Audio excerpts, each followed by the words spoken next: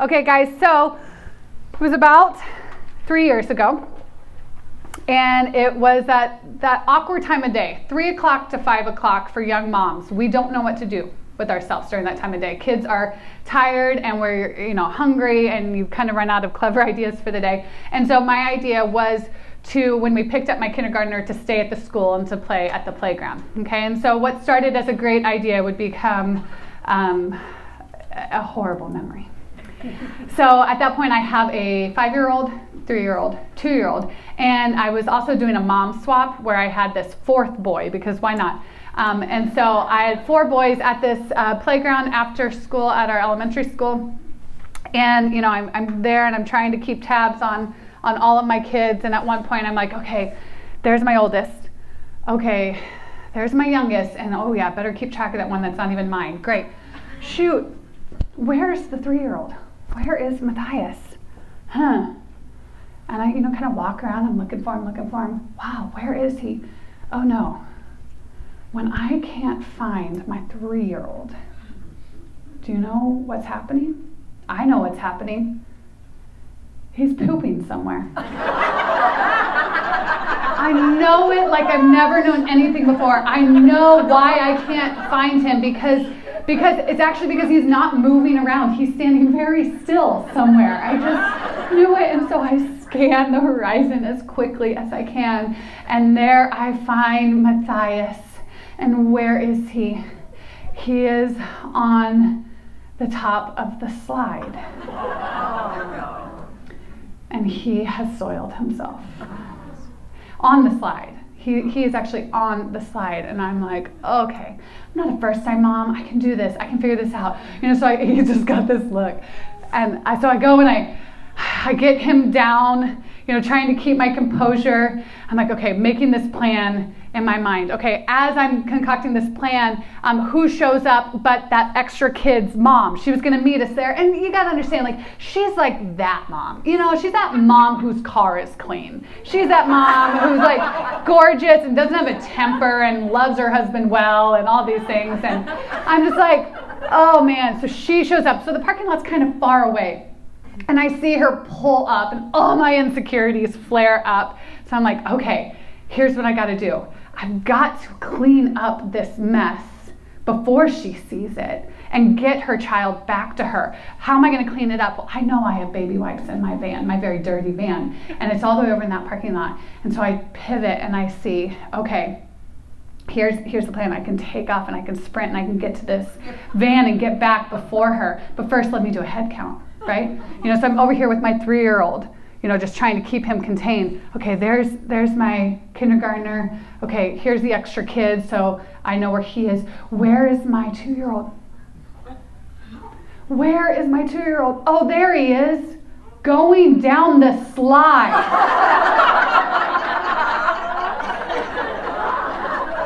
I will not be defeated. I start sprinting to my van. I see those baby wipes in my mind. I just channel high school Rebecca. I'm going to get there as fast as I can, grab the baby wipes, wave to the pretty mom, turn around, and I'm taking off to clean up this mess before anyone else can see it, to clean up my children.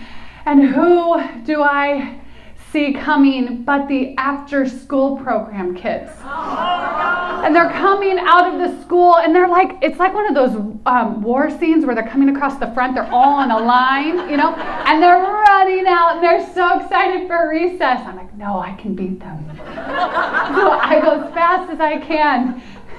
They get there right before me, and when I mean there, they get to the slide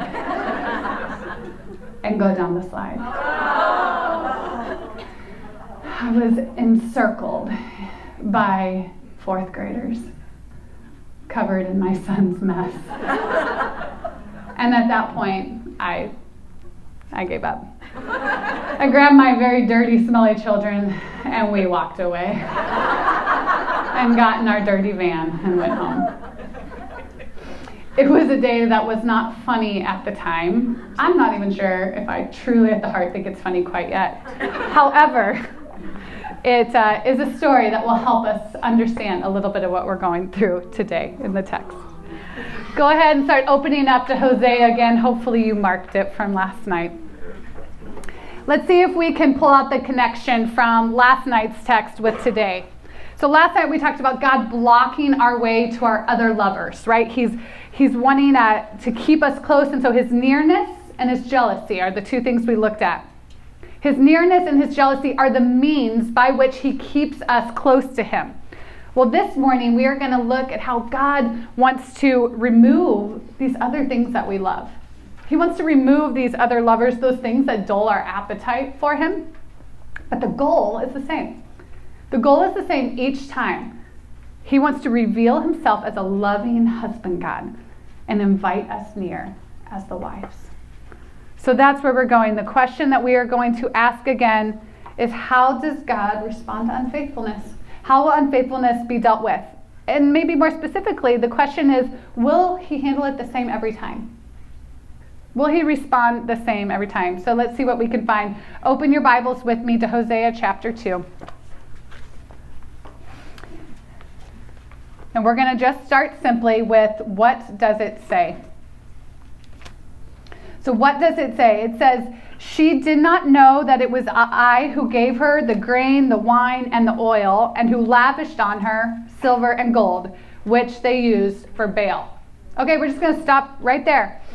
What verse are you on? Oh, I'm sorry, 8. Hosea 2:8. She did not know that it was I who gave her the grain, the wine, and the oil. We see another little list. So just real simply, guys, what does it say? What has Gomer done?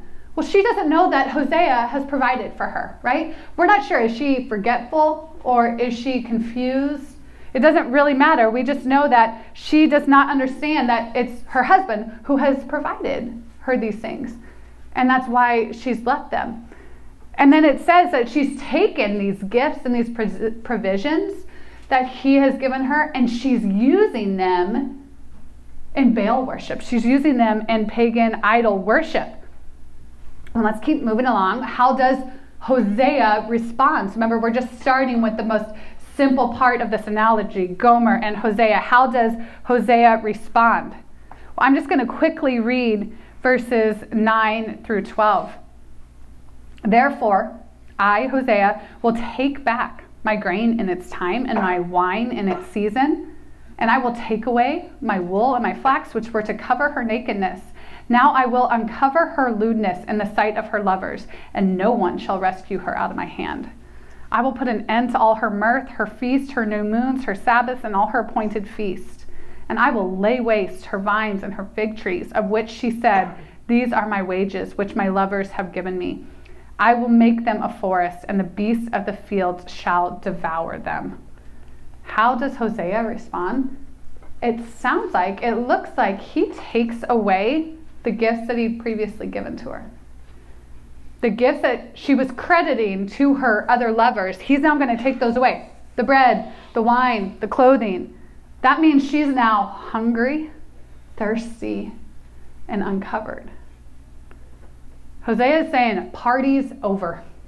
He's saying, woman, I am not going to let you feel productive anymore. Your work will not pay off. All of your endeavors will be foiled. So next step, what does this mean? Carrying out the metaphor, what is this saying? What has Israel done? Well, God is saying through his prophet Hosea that Israel is guilty of not knowing God as provider. And then is guilty of taking all these provisions from God and using them in idol worship, in pagan worship. And that's a point where we say, hold on. That's talking some big talk, God. That's a really big accusation. Can you back that? I mean, God, Israel would not do that. Sure, maybe they would struggle with wanting control over their life, maybe struggling with a little bit of doubt, but taking the gifts you've given them and using them in idol worship, they wouldn't do that. Well, here's an example of just that. Maybe it's familiar to you. Exodus 32 tells the story. And honestly, guys, aside from Jesus on the cross, Exodus 32, I think, is the saddest story in the whole Bible. So I'll just summarize it quickly for you. So we're not turning back and forth too much. Exodus 32, God's people have just been delivered from Egypt. What we referenced last night, Moses has brought them out, and they are just starting their pilgrim journey. They're just learning whose they are. And Moses goes up to Mount Sinai, and he's up there to receive the law, and God has descended on Mount Sinai. And the people are down at the camp. They have set up camp at the base of the mountain, but Moses has been gone for a while. And so the people start doubting. They get impatient, really, if we want to keep it simple. And they say, who is this Moses? So they go to Aaron and they say, make us a god. And Aaron says, okay, give me your rings and your gold. Give me your necklaces and your jewelry. And he takes this from them and he fashions it into a golden calf. And they have a party. They worship him. Aaron even says something like, this is your God. Here are the people of Israel in pagan worship, but guys, that's not where it stops. This is so sad. Do you know where they got all that jewelry? Do you know where they got that gold and that silver? It's a small little detail, but as the people of God are leaving Egypt, God has so moved, God has so flexed his muscles that the Egyptians, their oppressors, are terrified. And the Hebrews actually plunder the Egyptians. So as they're leaving, the Egyptians are giving them all of their gold and their silver and their jewelry. He's giving them all of this. God is providing all of those things from their enemies even. And that is what they are then giving to Aaron to make into an idol. Because that was just the beginning. I mean, that's just chapter 1 of God's people in the book of Exodus. Later, when the people are actually in God's promised land, they will do the same thing. They will worship the gods of their neighbors. They will worship the god of the Canaanites, specifically Baal. That's what God's talking about. That's what Israel has done. So how will God respond to them? Well, this is a lot like the first response in that it really doesn't seem loving at first. Right? I mean, last night, the thorns, the wall, the hedge, the driving her to the point of frustration, it didn't sound loving. But Hosea is warning them that God will allow his bride, if she is unrepentant, to experience hunger, thirst, exposure, shame, sadness, poverty, need. The list goes on and on and on. Yikes. This is tough. This is hard to read. Is this our answer? Is this the answer to our question? I guess the bride gets what she deserves. I guess the bucket of grace has run dry. I mean, what happened to our love story? This is cruel. How is this scene supposed to communicate to me and to you that God is love? How could a loving God ever behave like this? How could need or hurt or humiliation ever be good for someone? How could uncertainty ever be good for someone? How could that ever communicate love? Why would God do this? Guys, we could talk so much about this topic. You know, the question of why do bad things happen to good people? There's no short and clean answer for that. But I want us to make sure we see that that's actually not what's happening here. That's actually not the question to get hung up on here of why do bad things happen to God's children. That's not what this text is showing us if we look closely enough. What is going on here is that she is receiving the consequences of her sin. Isn't she? She is reaping what she has sown. But what does she deserve? I mean, if we carry the analogy out, does she not just deserve divorce? I mean, isn't it obvious? Isn't it warranted that he would divorce her, that Hosea would divorce Gomer, that God would divorce his people, that he would no longer be in that covenant with them? I mean, she has been unfaithful. But that's not what we read. There isn't this talk of divorce. Hosea hasn't just exited stage right, and nor has God. Ladies, you start to sense that there is something redemptive brewing in this text. There is something stirring under the waters, and it should excite us. Something that tastes and sounds like redemption. See, what is going on is that God is making Israel need for a reason. He is putting her in a place of need so that she will be awakened to a much greater need. What is it that she needs? What do the children of God need more than anything else? They need the nearness of God. They need the nearness of God. And more specifically, ladies, they need the nearness of a God who has no need. Okay, this is called the self-sufficiency of God. So this is one of those points where we say God is, fill in the blank. God is self-sufficient. Or you could just say God has no need. It is so important for us to understand that. So even his jealousy, like we talked about last night, it comes from a place of having no need. So he's not the high school boy who needs the love of the head cheerleader. He's not Michael Scott who needs the friendship of his employees. He's not Wreck-It Ralph who needs the friendship of a weird little biker or racer girl, right? He has no need. I've heard it said that if everyone in this room and in the world was an atheist, God would still be without need. That is mind-boggling. And actually, it's the most beautiful paradox in all of the Bible, that the God who does not need his people pursues them anyway. But what about us? We have great need, don't we? We need food and water. We need that bread and water, don't we? We need shelter and clothes. We need rest. And so maybe we need to pause, even though we're just now getting started in this text, and we can pull out a smaller application for the morning, a time to acknowledge we are so different than God in this way. He has no need. We have needs. So often, I plow through life acting like I have no needs. And so maybe we can challenge one another this weekend and gently remind one another that we are not God. There is no superwoman in this room. Let's call each other out on this and rejoice in the fact that God is different than us in this way. But we have needs. Our needs are many. We need boundaries and rest. We need each other. We need community. But our greatest need is the nearness of God. Our greatest need is intimacy with the husband God. Okay, so back in the text. Continuing through with our process, how does God respond to Israel's unfaithfulness? So what is Hosea actually referring to at this point in the poem? Well, what's going on in Israel's history at that time is shortly what will happen after Hosea's ministry is that, honestly, the people of God, they don't repent.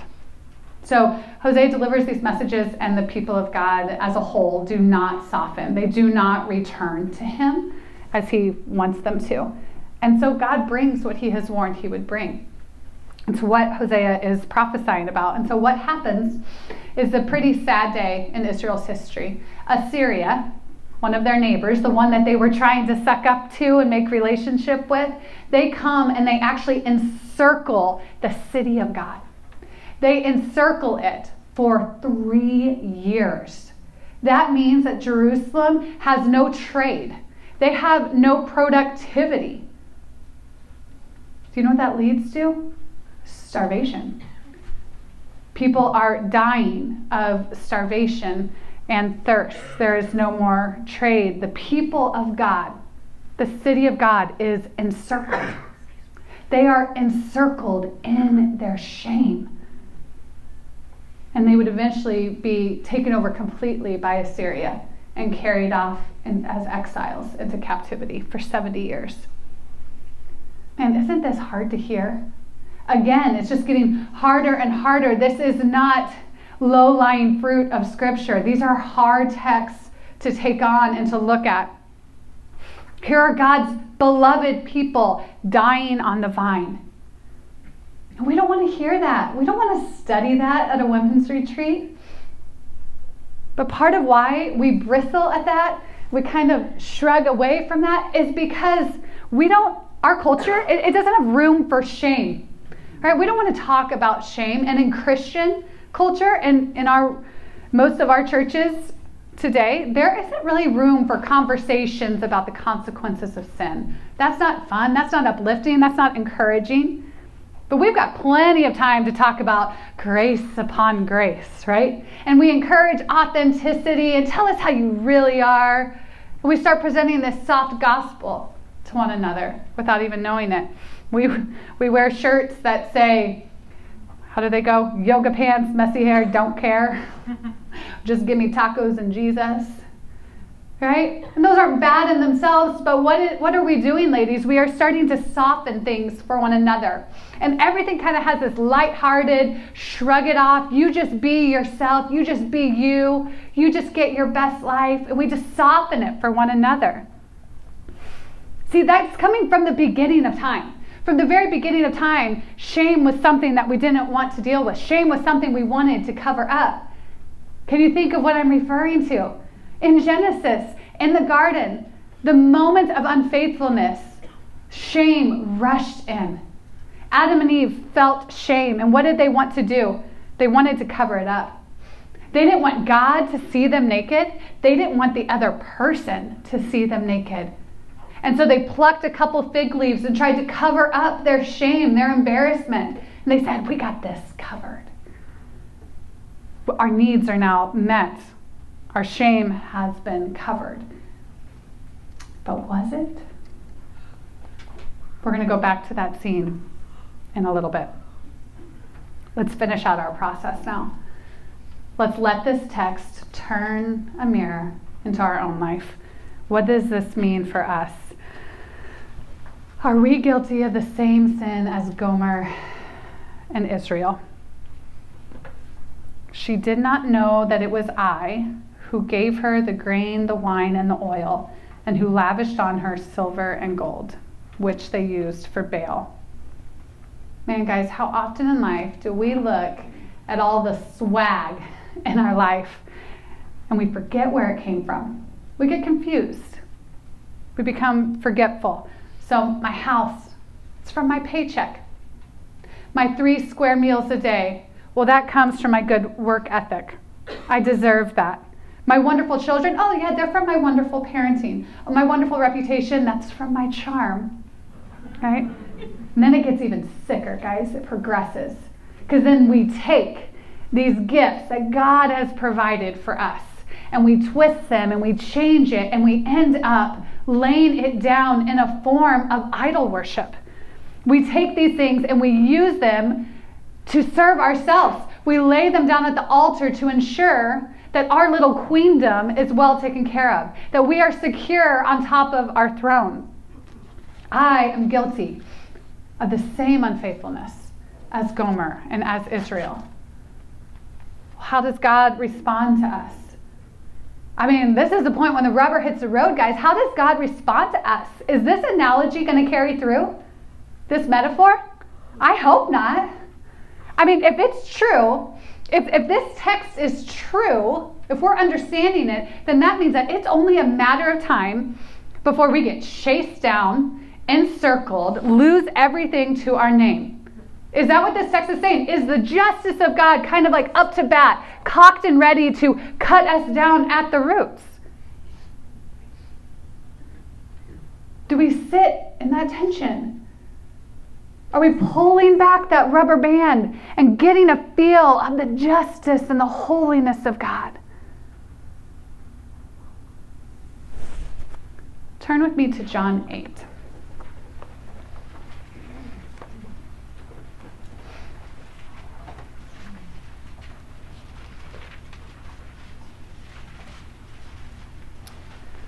John 8, starting in verse 1.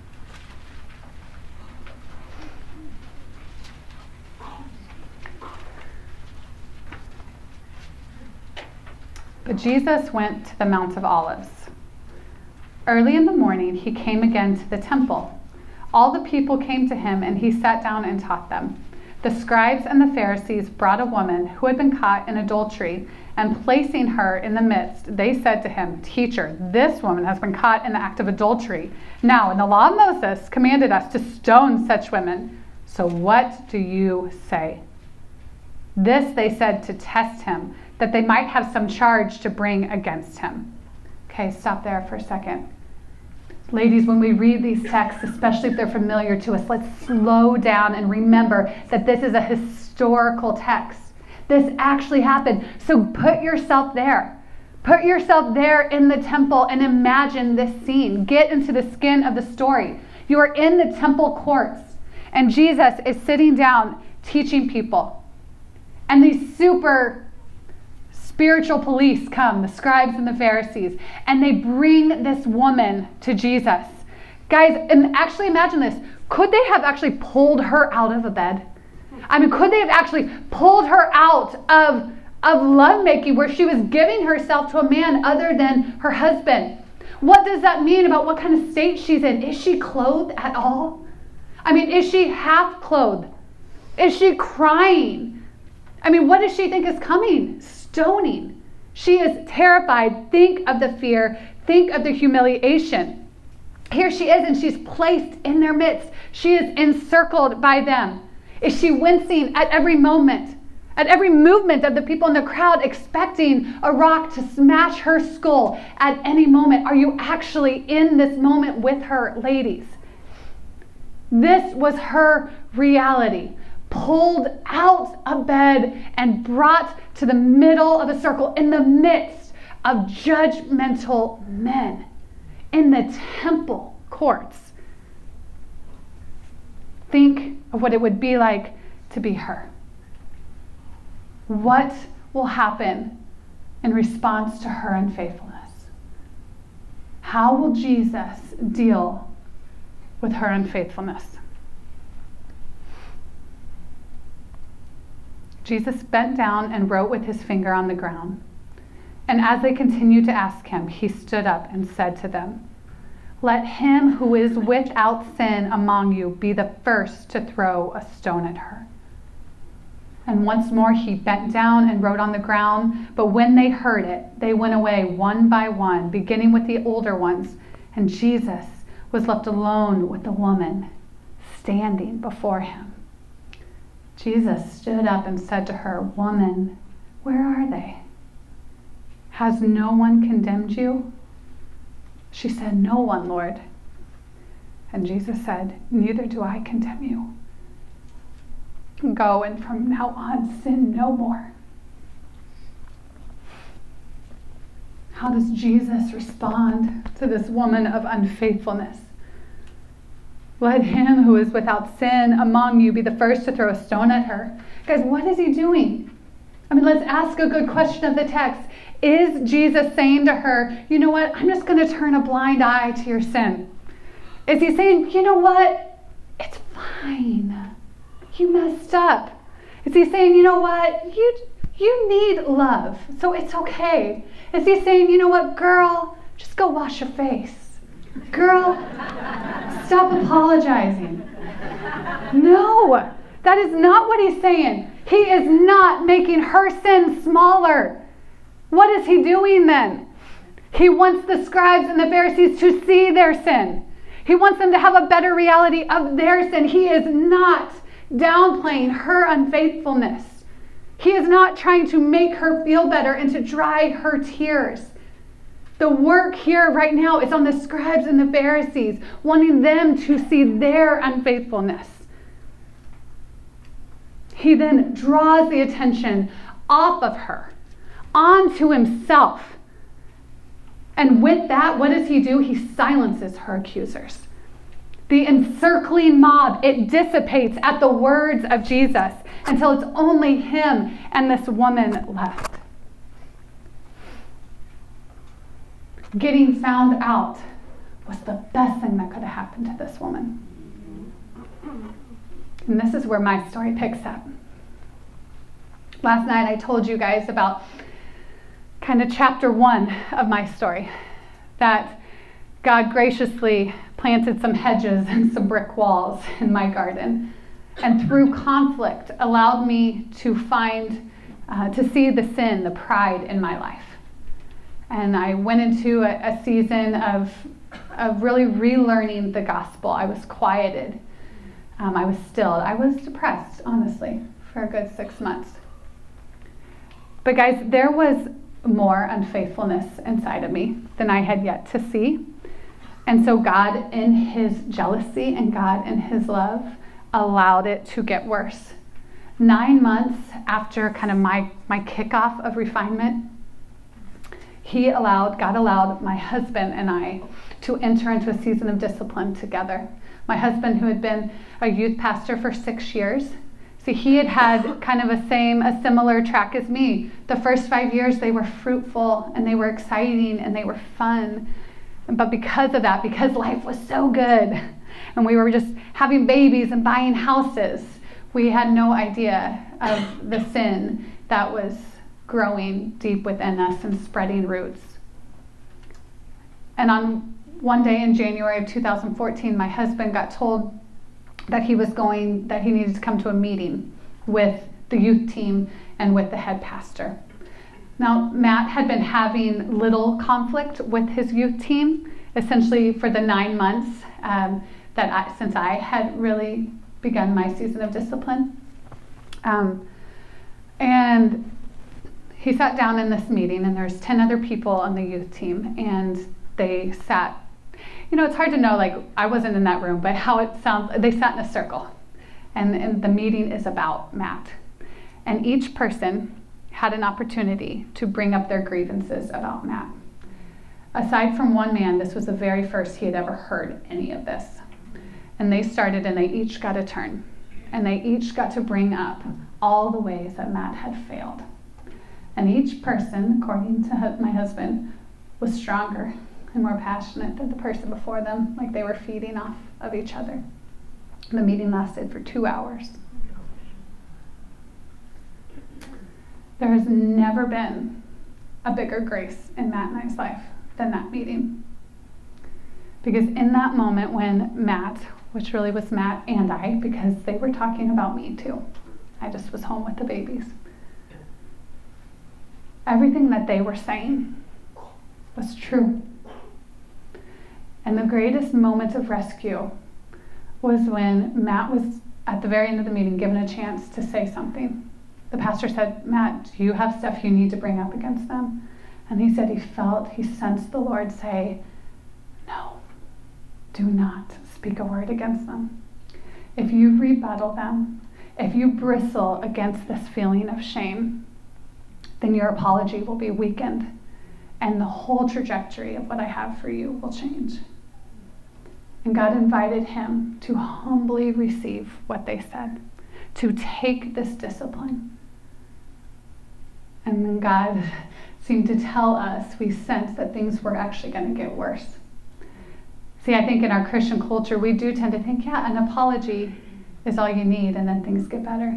But God actually wants so much more of us that sometimes he's going to draw out those hard seasons. He's going to allow it to get even worse. So there Matt was, he was encircled. Why was he encircled, so to speak? Well, because for years, we had been using the gifts that God had given us, and at times using them to build up our own kingdom. These gifts he had given us to communicate or host or socialize or whatever it was. Slowly and surely, we had started twisting them to make us feel better about ourselves. Rather than wanting to share the hope of Jesus with somebody so that they would glorify God, it also had a little bit of, I'm going to feel really good if you need me. And I fix your problems, and you're now part of the fan club of Matt and Rebecca. We had no idea that was going on in our heart until God allowed us to be called out, to be pulled out, to feel some shame.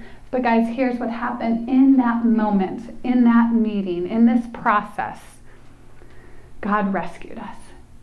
Because while our accusers, who loved Jesus and who were spot on, while they spoke of condemnation, Jesus spoke of mercy. When shame got to this fork in the road and wanted to pull us down to humiliation, the gospel came and invited us down a road of humility. It was the hardest turn I've ever had to take. God invited us to lean into the season And it led to my husband losing his job. We lost our job, therefore our paychecks, our bread and our water. We lost our house, and even our reputations to an extent. The wool and the flax that covered us, those things that made us think, yeah, we got this covered. But why it was okay, why that encircling was okay, why getting called out, pulled out, caught in the act was okay, is because it left us at the feet of mercy. It drew us out and left us at the feet of Jesus. How does God respond to our unfaithfulness? Turn with me now to Genesis. Genesis chapter 3.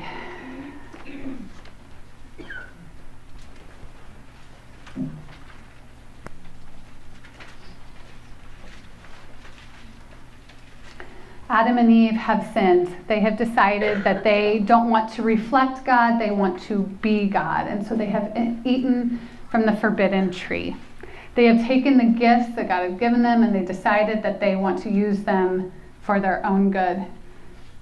They sin, they realize that they're naked, they feel shame, cover themselves with some very uncomfortable loincloths, I'm thinking. Picking up in verse 8. And they heard the sound of the Lord God walking in the garden in the cool of the day. And the man and his wife hid themselves from among the presence of the Lord God among the trees of the garden. Guys, stop right there. We always see this as like, oh look, God is with his people. Isn't that great? And that's true. But there's something else we're missing. God is walking through this garden because it's judgment day. That's why they're afraid. They know that they are guilty. So here he is walking in on judgment day. The Lord God called to the man and said to him, "Where are you?" And he said, "I heard the sound of you in the garden, and I was afraid because I was naked and I hid myself." He said, "Who told you that you were naked? Have you eaten of the tree of which I commanded you not to eat?" The man said, "The woman who you gave to be with me, she gave me the fruit of the tree and I ate." Then the Lord God said to the woman, "What is this you have done?" The woman said, "The serpent deceived me and I ate." Let's stop there for a second. So here we are. God is in the garden and he wants to pull his children out in confession. He wants to give them an opportunity to confess before he points it out himself. And so what does he do? He asks a question. This is one of my favorite patterns in the Bible. Guys, look for where God asks questions. He does it all through the book of Jonah. Jesus does it all the way through the Gospels. Here's God, and he says, "Where are you?" Does God not know where they are? No, of course not. He knows where they are. He's giving them a chance. Think of the patient parent who says, "Where are you?" Or, "You want to tell me what you're doing? And why you need stitches right now?" He says, "Where are you?" He gives them a chance to come forward in confession. And then the story goes on, guys. I'm sure you're familiar with this. Jumping down to verse 21. After the confession, after the consequences have been laid out, it says, verse 21. And the Lord God made for Adam and for his wife garments of skin and clothed them. God covers them with animal skins. So guys, our question, how will unfaithfulness be dealt with? How does God respond? How does God respond to our unfaithfulness? He makes a sacrifice. He has Adam and Eve remove their attempts. He says, you've got to get rid of those fig leaves. Your attempts, they don't work. Okay, I can still see your shame. He has them take those off, and instead, on his act, he covers them with the skin of a sacrificed animal. He says, Adam and Eve, I have a much more sufficient covering for your nakedness. Do you guys see how this points to the ultimate response of Jesus, of God?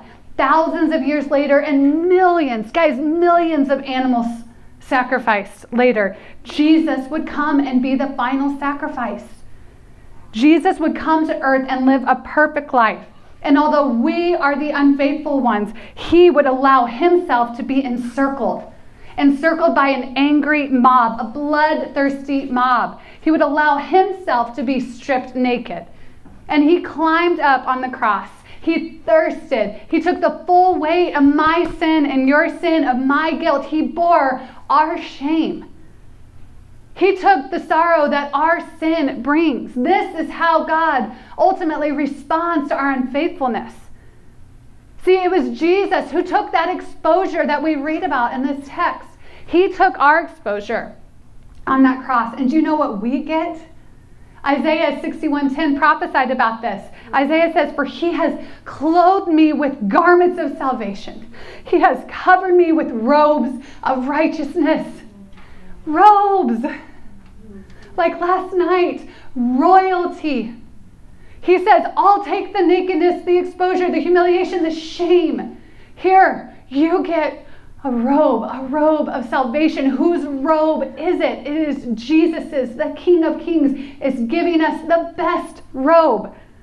Like the prodigal son is given the best robe from his Father, our God, who is so very rich in mercy, clothes each one of us in royalty. This is good news for us. If we have heard it one time or a million times, we should be stirred. We should be moved at the heart or the mind. We should be shaken by this, at that image of Jesus on the cross, getting the response to our unfaithfulness. Do you see how good this is for us? I mean, guys, there's even more there. In the Garden of Eden, when they took off those fig leaves, this was pointing forward. Remember how we talked about this is one big story, Genesis to Revelation. Everything in Genesis is just screaming about the rest of the Bible. It's setting this arc. It's setting out these themes that should make us want to read the whole Bible. When God provided this skin for them, it's like he was whispering of something better. He was whispering of something to come. And you and I might not catch it because we are not the Hebrew audience.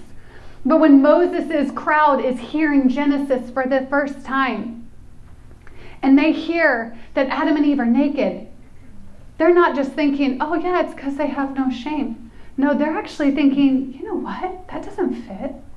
They're supposed to be royal." I mean, God is describing them as these royal vice regents or these servant kings. Why are they naked? And then the solution maybe kind of unfolds when Moses' audience would hear that they were covered in animal skins. But do you know what else they would think? They would say, "Well, wait, an animal skin, a dead animal skin? That makes you unclean." See, even this scene in Genesis leaves us looking for more. It leaves us leaning forward in our seat, saying, is there even more of a solution to come? Will our uncleanliness be dealt with once and for all? It's promising Jesus. We are not clothed in animal skins. We are clothed in the white robes of Jesus, the robes that he is described as wearing when he returns in Revelation. He does not leave us naked, ladies, but he also does not leave us unclean because of the gospel. God is merciful. God is omnipresent. He is jealous. He is self-sufficient, and he is merciful. How then do we live? How do we take this big lofty concept and make it boots on the ground? How do we respond to this text, to this poem, to this metaphor? Don't cover up. Let's start with that. Ladies, what if we didn't wait for the world to identify our shame, but we came out in confession? What if we came forward in confession even within the church? Do you need this weekend to confess a lying tongue? Now, we're church women, so how about a white lying tongue? Do you need to confess a hard heart? Do you need to confess bitterness or jealousy? They like to hang out together. Ladies, who in this room needs to beat the world to the confession that you have a critical spirit? that you're even critical of my teaching, maybe. Just kidding. But ladies, there's more sins. There's other sins that we don't talk about because they're extra shameful, right? Do you need to confess unfaithfulness in your marriage? Do you need to confess masturbation and porn? It is a huge issue among women, and nobody talks about it. Do you need to confess lust? Do you need to confess that the show that you're binge watching is soft porn?